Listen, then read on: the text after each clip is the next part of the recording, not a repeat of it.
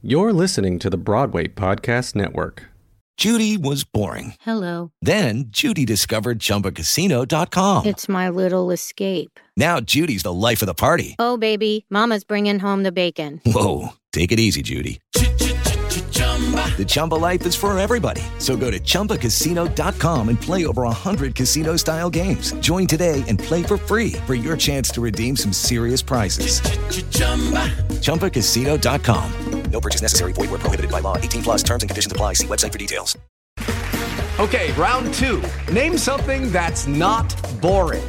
A laundry? Ooh, a book club. Computer solitaire, huh? Ah, sorry, we were looking for Chumba Casino. That's right, ChumbaCasino.com has over 100 casino-style games. Join today and play for free for your chance to redeem some serious prizes. ChumbaCasino.com. No purchase necessary. Void where prohibited by law. 18 plus terms and conditions apply. See website for details.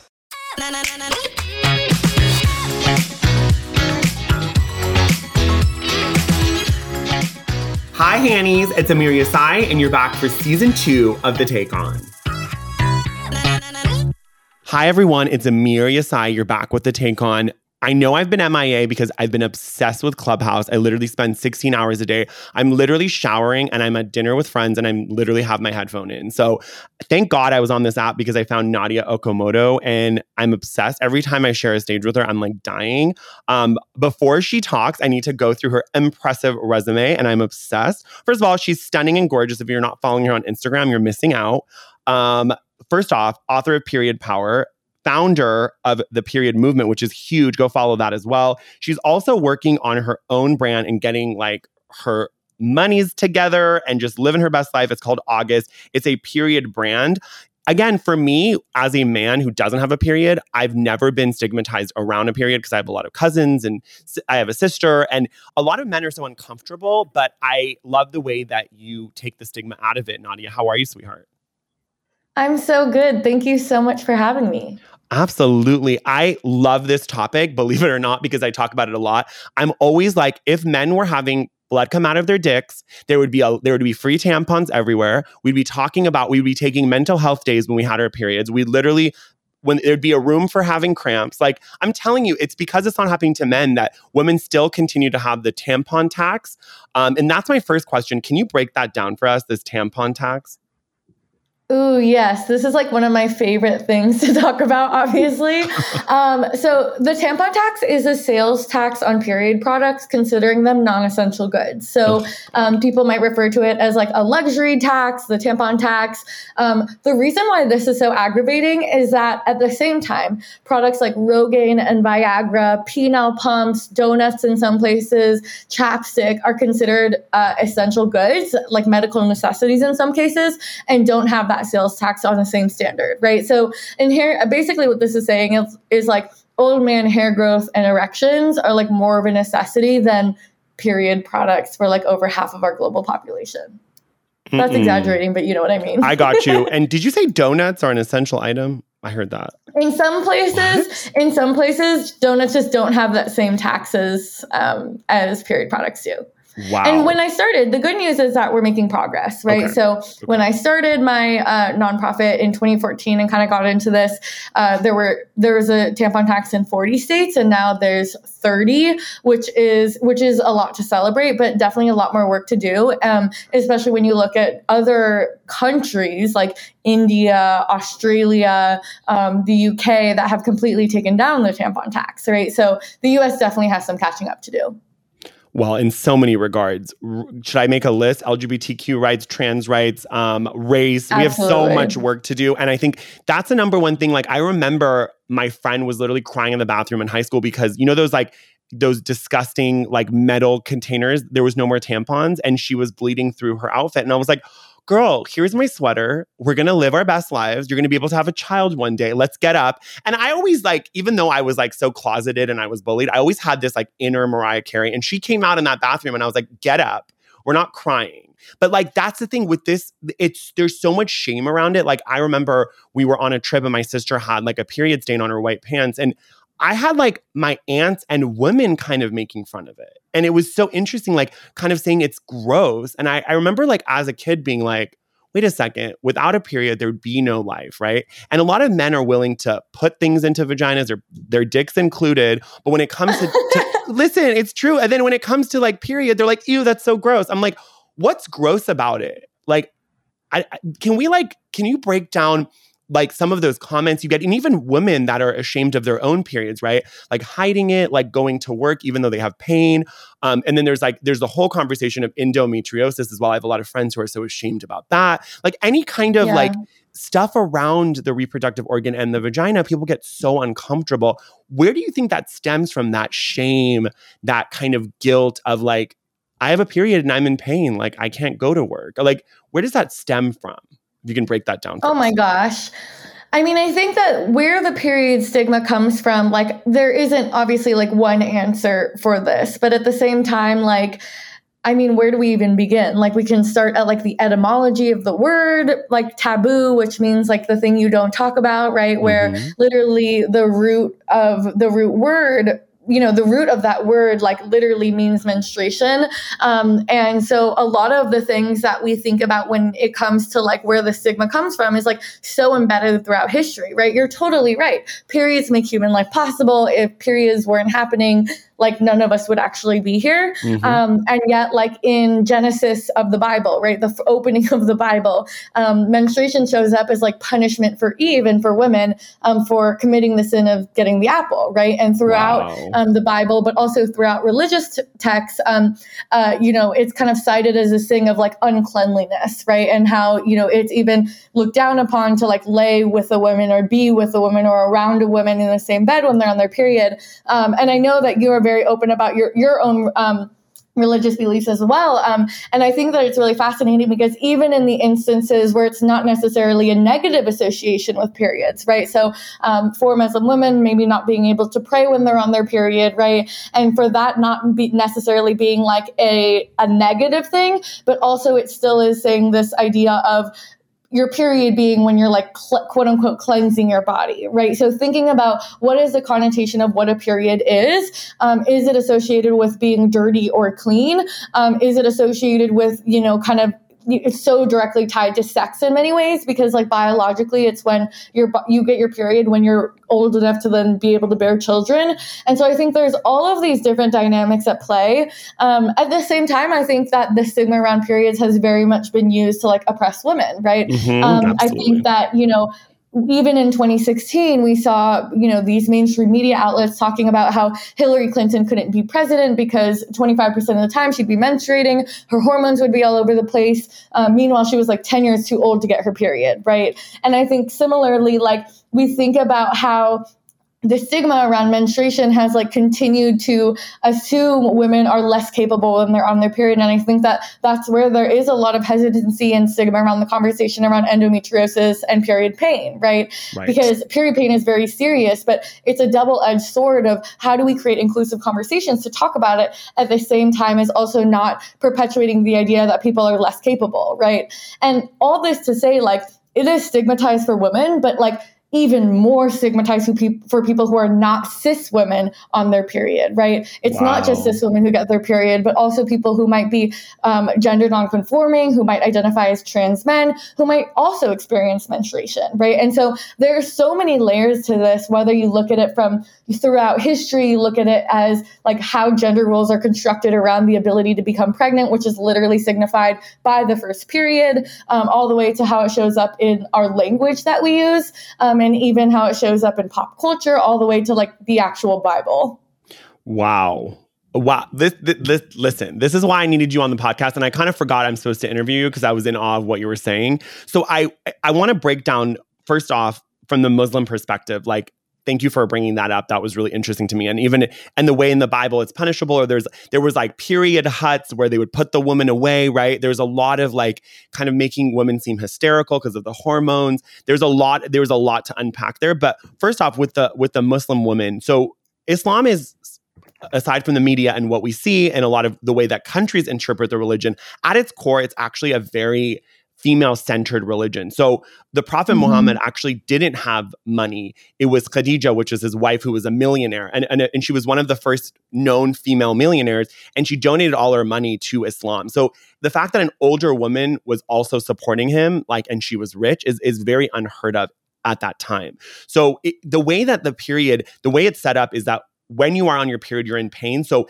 it does seem like you're pushed away, but it's that God doesn't want you to do the prayer because it's an up-down movement and it's going to make people feel bad, right? Like if you're pregnant, you don't have to pray. Like there's a lot of thoughtfulness around the way that women are treated in Islam. And this is Quran based. This is literal, not the way that countries interpret it, right?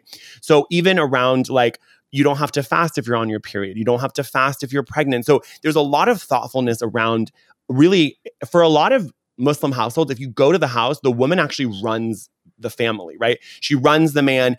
A lot of times she runs the finances, which a lot of people don't know about this because there's such a negative connotation of being Muslim, right? It's a forced hijab. It's a forced Afghanistan, Iran, Iraq. It's showing this kind of very stigmatized culture. But at its core, it's very interesting. So you even mentioning that was really fascinating. I also want to go to what you said about the way that periods are even seen in the media, right? Saying that Hillary Clinton's going to have a period. And then also the way that men speak, right? She's on her rag, crimson tide. We use all these words and I'm just say period. Because when men have wet dreams, nobody's embarrassed. I've never heard a man and that is really, you have no control of that, right? So, but that's celebrated, right? A man is now a man or whatever. Oh, you have an erection? It's celebrated. We don't control that. Especially when you're 12, it just pops up anywhere. I used to have a large notebook because I was mortified. But but then with the period, it's even though women can't control it, it's it's happening to you biologically. There's so much shame around it. Even my dad would be oh, I'm not buying period products. There's so much I'm I literally carry it out of the store. I'm I don't have a vagina, but my sister does, and it's just all of that is so complicated. And I guess my point in that is that I love that you also mentioned that there are I have friends who are trans that are in transition that still menstruate, and then there's so much shame around that. That's another level of shame. I want to ask you, where do you think for women specifically, a lot of the shame around their body comes from? Is it from other women? Is it men? Is it society, culture, pop culture? It's really fascinating to me.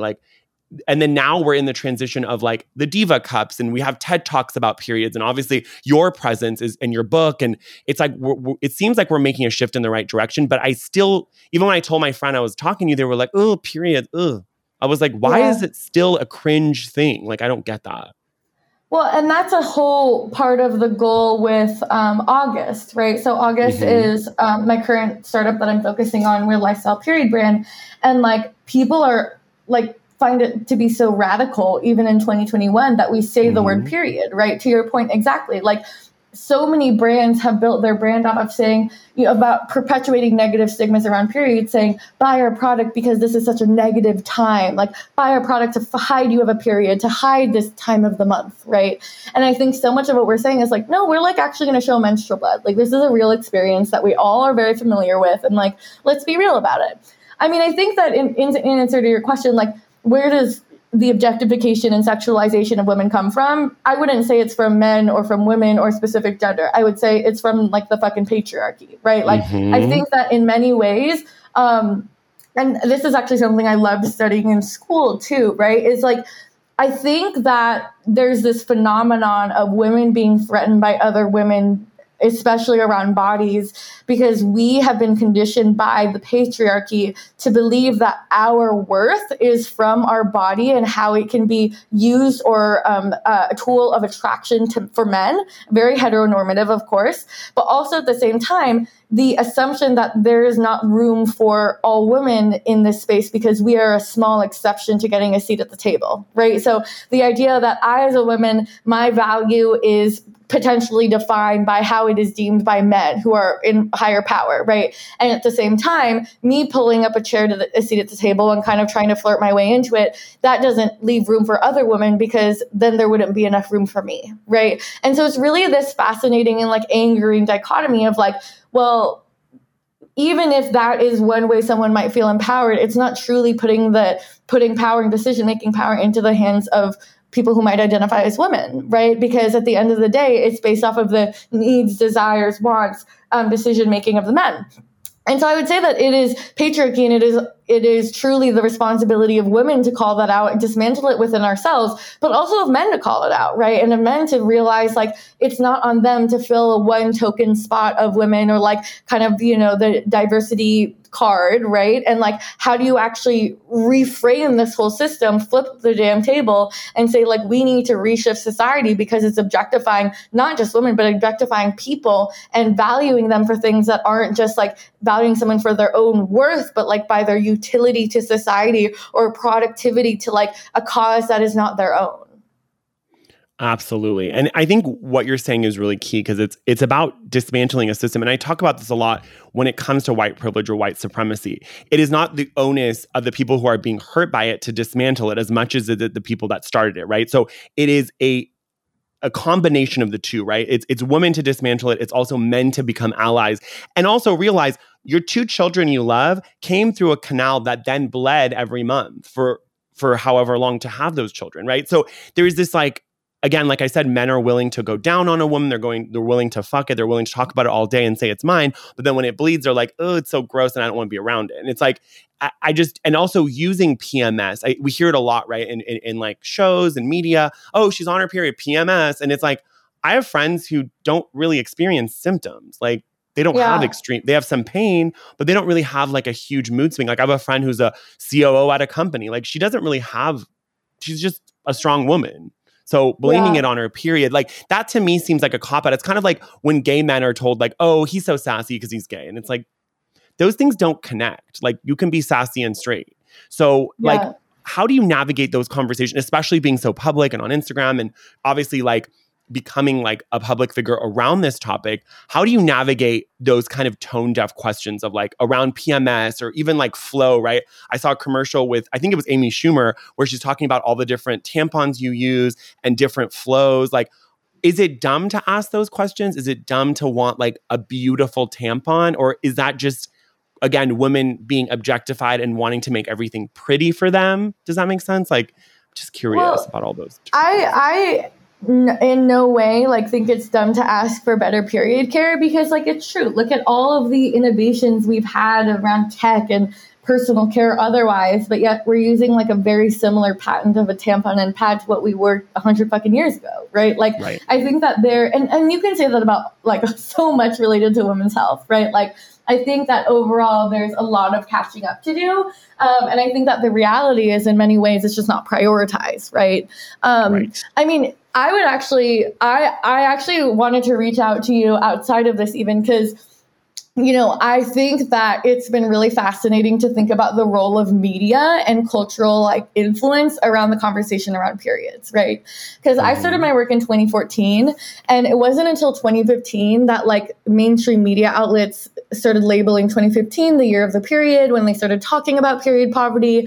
And even now I've been like pitching nonstop to different writers and editors. And it is like appalling to see the responses I still get today of people who are like, I'm not interested in talking about periods. It's not something our audience would be into, right? Or like, I don't think our audience would be ready for this, right? Or like, I think that there's still a resistance to talking about it. I think it's also, there's a lot of people in progressive media who are like, but periods aren't stigmatized. I talk about it with my girlfriends, right? And you're like, well, there's still period stigma if when you go to the bathroom, hide your tampon up your sleeve because society has conditioned you to think that this little wad of cotton is a source of shame, right? Do you talk about it openly with other people? Do you openly ask for period products to be stocked in restrooms? And even if you don't feel that stigma, like the reality is we still live in a world where that stigma exists, where it isn't an open conversation, where there is this negative connotation around it, where we're still fighting the tampon tax, we're still fighting for access to period products in adequate measures in prisons and schools, and to have food stamps cover period products, to have literally the first period, like anyone's first period, not be a reason they drop out of school globally, right? And I think that there is still like part of my frustration over the last literal week has been trying to find partners in media and press who are excited to talk about periods and not scared that it will hurt their reputation. And also that they understand that having these conversations and destigmatizing things like periods or even mental health, right, are conversations that need to be had, and that discomfort that will be caused is a necessary part of creating change. If you're not getting any pushback, it literally means you're speaking into a void of people who already agree with you,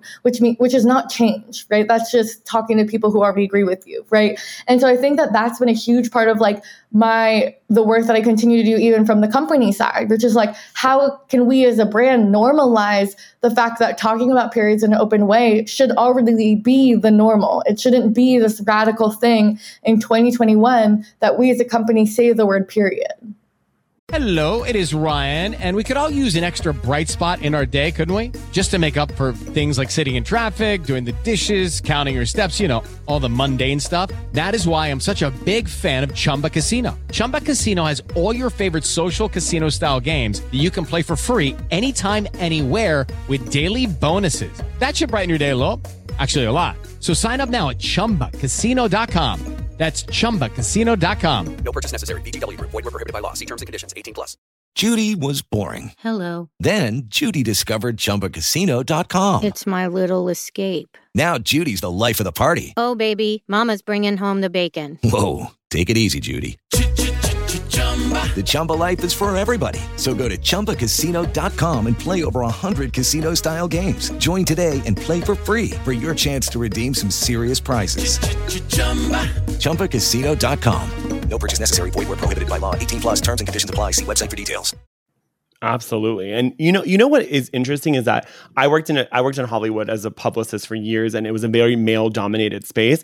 And a lot of the men would come in and be like, I took a shit, or like, I just had a really great pee, and they were very open. But then there was a couple of women that were so ashamed of their periods, and it was like, this guy's literally talking about shitting at a meeting with like high net worth individuals, and it's totally fine. So like, and I say that to be flippant because I think that the way that I operate in the world is very irreverent. And I mean, even just talking now, I'm thinking we should do like a Clubhouse room on the fact that periods are not just for women, to show that there are trans people, there are people outside of identifying as quote unquote female biologically, that there is so much that can be more inclusive, right? Like, imagine the shame that a woman who is assigned at birth feels, let alone someone who is transitioning or is non-binary. There's going to be even added shame. So there's an opportunity there to continue to educate. But I think, especially with media, it's really funny. Even when I was pitching clients around queer issues a couple years ago, they would say, oh, but everyone loves the gays. We love Queer Eye. I just love Carson Kressley. He's amazing. I'm like, you've met 1% of gay people and you seem like there's no issue. Like, people are still being bullied. People are still being murdered. People are still killing themselves when they come out. I think the thing with period stuff is that like a lot of people are like, ooh, I don't want to talk about that. So they just pretend it's fine, right? Like I even had to check my own kind of toxic masculinity when I was on your page, because there was something I think you had done like blood on you or like some red paint. And I was like, I didn't know if it was blood or red paint. I was like, oh my God, that's too much. But then I had to quickly check my toxic masculinity and be like, I am in her space and I need to listen and learn and be okay with that, right? Like I had to educate myself.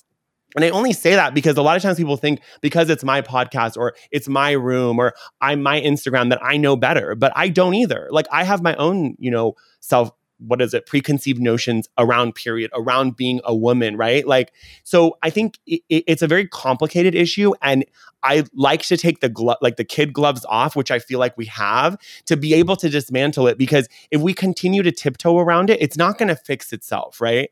So I guess my next question is, people that message you with questions, I'm sure you got questions around shame and their period. Like, how do you navigate that? Like, because one thing you mentioned was really key is that a lot of people around the world, when they do have their first period, it's a possible time for an arranged marriage. So they're thrown out of school. So I've heard of people, especially in Afghanistan and other countries, hiding their periods because they wanted to continue their education. Again, how do you navigate some of those really complicated issues around a period? I mean, to be honest, I feel like this is where I really just try to listen and learn, right? And then maybe like use whatever platform I do have to support, because I think that when it comes to things like periods, right, and the global traditions around periods, like I'll be the first to admit that like that is a world that I only know about from reading, right? Or from listening.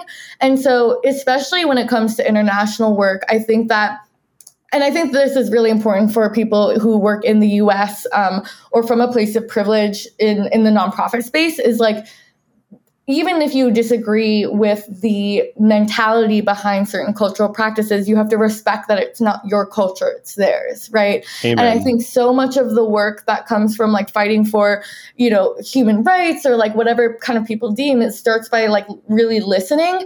And so for me, like, I like to just like read and try to educate myself and then do my own research to find the right organizations and people who actually experience those things and live in those communities, and then ask them what they need and ask them what I can do to support, right? And so whether that be, you know, connecting with organizations that are actively working to stop practices of female genital mutilation or child marriage, who work in those communities, and figuring out how I can support them by asking them what they actually need. To me, that's really my first step, right? I think that, and that's honestly a mentality I have even around business, right? Like, who am I to create a period brand without first asking people what they actually want for their periods? My period should not represent the experience of all menstruators, right? So I think so much of it is like centering the end user, or like the end benefit, like whoever is benefiting from that work, like at the center of all services. Amen. And I think that that's really important, because a lot of times we center our own voice, or I've been guilty of this with business, where I've been like, well, that's what I want. And it's like, well, is that what the user or your follower wants? And I think that having a presence on Instagram and TikTok has really helped me to be like, oh, this doesn't really serve my user. So like, if I'm not serving my followers and my people, then they're not going to translate to like a future customer, right? So I've been very intentional with, even when I get a lot of hate, I'm like, but my followers like this. So I don't really care if you have a problem with me being a queer Muslim and you want me dead, because you're not really going to be a customer anyway. You're just following to troll, and that's fine.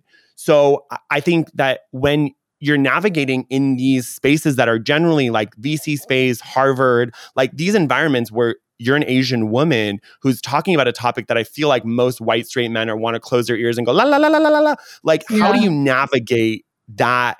And again, like you said, you know, you told me offline, like, you don't speak Japanese. Like, and then is there a part of like then being identified as this Asian woman in a white space? How do you navigate some of those things? Like, because it's like, those are very white centric spaces, very male dominated, especially when you're asking for like funding and VC and, you know, all of the tech world that you occupy.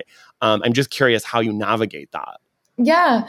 I mean, I think that for me, I'm constantly learning. I think something that I have recently been even called in to do is like, when I'm navigating white dominated spaces, not just focusing on like getting my agenda forward, but like actively bringing in other people of color into those spaces. Right.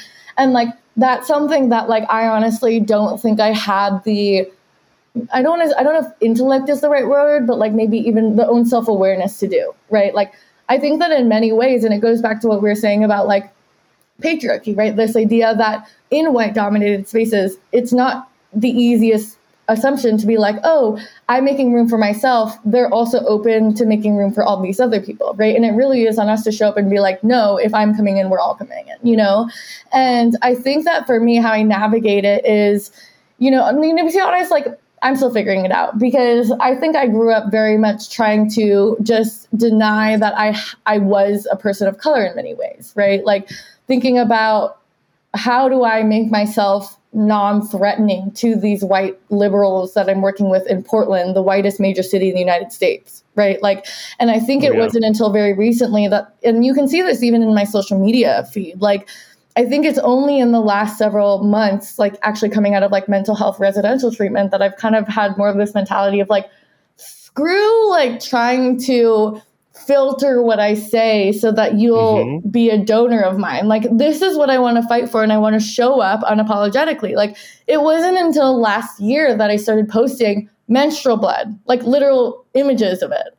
And why didn't I feel comfortable doing that for the first 5 years of my activism, right? And I think a lot of it was around, in order to get in the door, I felt this pressure to, you know, in many ways, like code switch in many ways, right? Like, how do I make myself different enough that's intriguing, but not so different that they're threatened by it or scared by it or think I'm gross or weird, right? And I think that I come from a place of privilege now where I have enough credibility in the space where I can do stuff like that, right? And it's not going to jeopardize how much they're willing to entertain my conversation, right? Because I've established after almost 7 years of this work that like I really mean business, right? But that's taken so much work. And to be honest, I didn't feel the most call to be unapologetic in that way until very recently. Wow.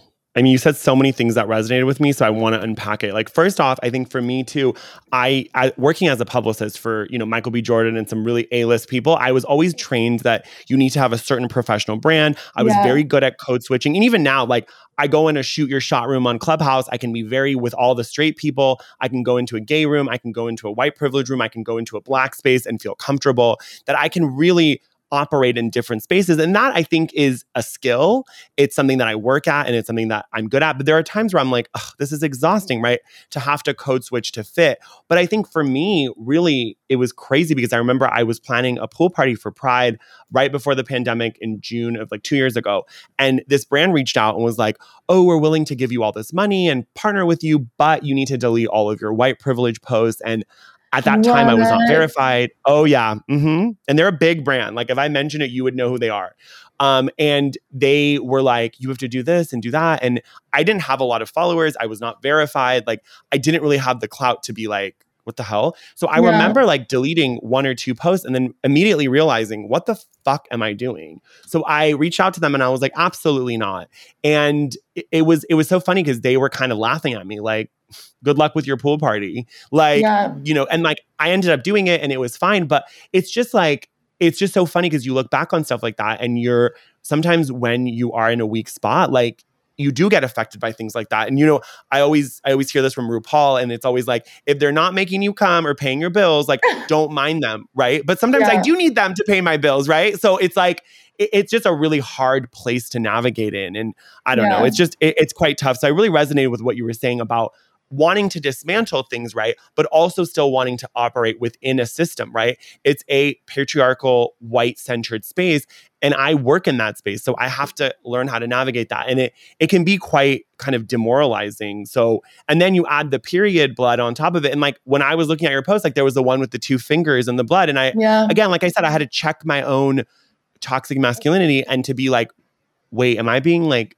period resistant? Because I'm like, I don't want to see that. But then like now that I've checked that, like when I see a picture of a tampon string and your cute ass booty, I'm like, okay, this I've checked it. I'm on the train. Like, let's do this. Right. Because why are we hiding these things? Or like I saw a commercial and I don't remember the name of the brand, Tinks or something. And I'm not promoting them, but it was like period panties and how you can wash it. And I could tell there was so much shame around even washing your panties. I'm like, why are we constantly just like women adding to shame? And then it's a lot of times it's like run by white women. And again, this is no shade to white women, but I always feel like there's a little bit of tone deafness around wanting to kind of empower women. And a lot of these commercials, it's like, you can play sports.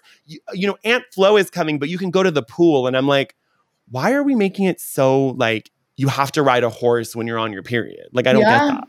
What is that about? It's frustrating. And I think that's where it comes down to like, there's continues to be so much work to be done. And that's why I'm still here,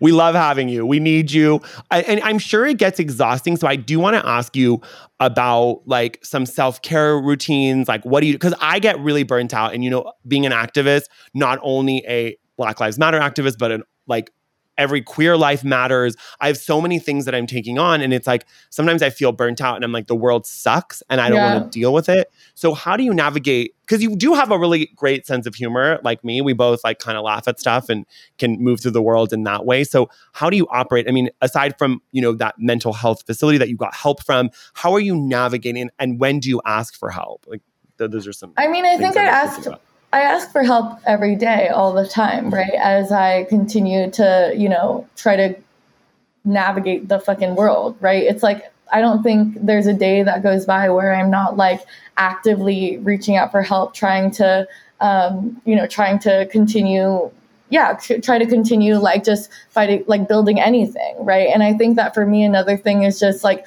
finding what works for me in terms of self-care. Like for me, working out is like a huge part of that. Like I need to be working out and like have space for like activity, because that's honestly like what my body needs. Like my body needs that endorphin rush in order to feel like kind of ready to take on the day. I got you. I love a good endorphin rush. I mean, listen, navigating this space, like I want to kind of, because I know that I don't want to keep you too long, but I do want to play like a fun little, it's not going to be fun because I always make everything serious, but it's going to be a game, okay? G-A-M-E. Okay. But I always start these games and I'm like, oh my God, I got so serious.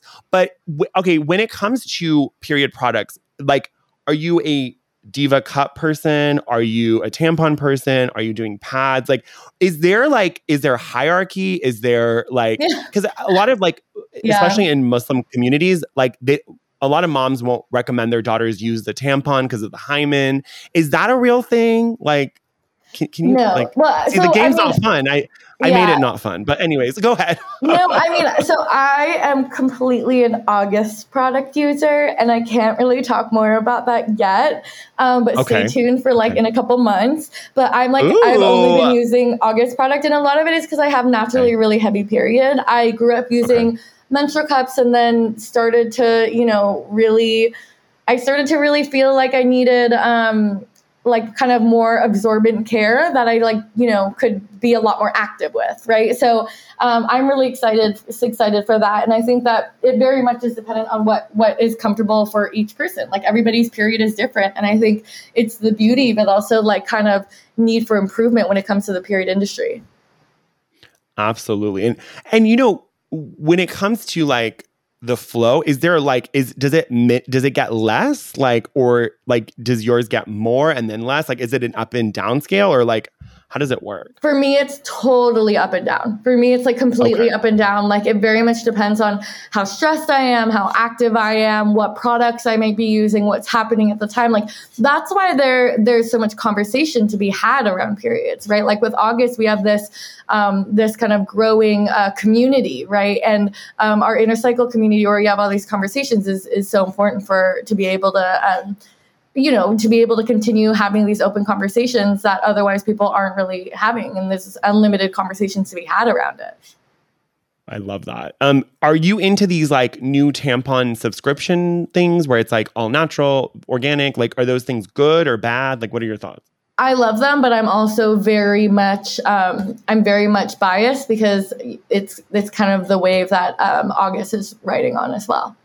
Oh my God, I love it. Okay, yeah. I can't wait for this announcement. You have to tell us so we can promote it and really get on board, because it sounds really exciting to me. Yes, I'm just excited about periods, girl. I don't know. I'm glad. It's so good to talk to you, and I will see you on Clubhouse. Yes, I can't wait. So everyone go follow her. Her Instagram is just her name, Nadia Okamoto, and it's August. So that's her brand that's coming out. Shit's happening. And obviously founder of Period Movement. And when is your book coming out? Is it already out? My book came out a couple years ago. So it came out in October 2018. Okay, perfect. Go buy the book, y'all. Nadia, you're the best. And I'll see you in those Clubhouse streets. Thanks, everybody. Talk to you later. Bye. Thanks for listening to this episode of The Take On. The Take On is produced by Dori Berenstein and Alan Seals, edited by Kyle Moore, and is a proud member of the Broadway Podcast Network. You can find out more about me and The Take On at bpn.fm/The Take On, and of course on my Instagram at Amir Yas Official. Yes, honey, we're official. Make sure to subscribe and rate The Take On wherever you stream your podcast, and keep tuning in for more amazing guests.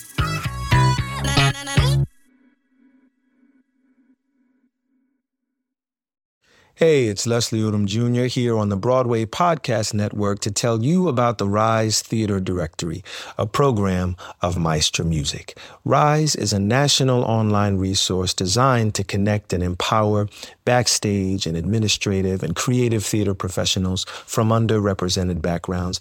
If you work or aspire to work in the theater community, this can help you find your next project. And if you hire theater professionals, search the Rise Theater Directory to find your next team. Create your profile now And get more information by visiting risetheater.org. That's theater with an RERISETHEATRE.org, because only together we rise.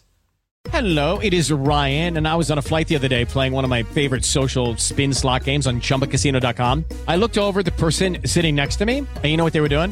They were also playing Chumba Casino. Coincidence? I think not. Everybody's loving having fun with it. Chumba Casino is home to hundreds of casino-style games that you can play for free anytime, anywhere, even at 30,000 feet. So sign up now at ChumbaCasino.com to claim your free welcome bonus. That's ChumbaCasino.com and live the Chumba life. No purchase necessary. VGW. Void where prohibited by law. See terms and conditions. 18+.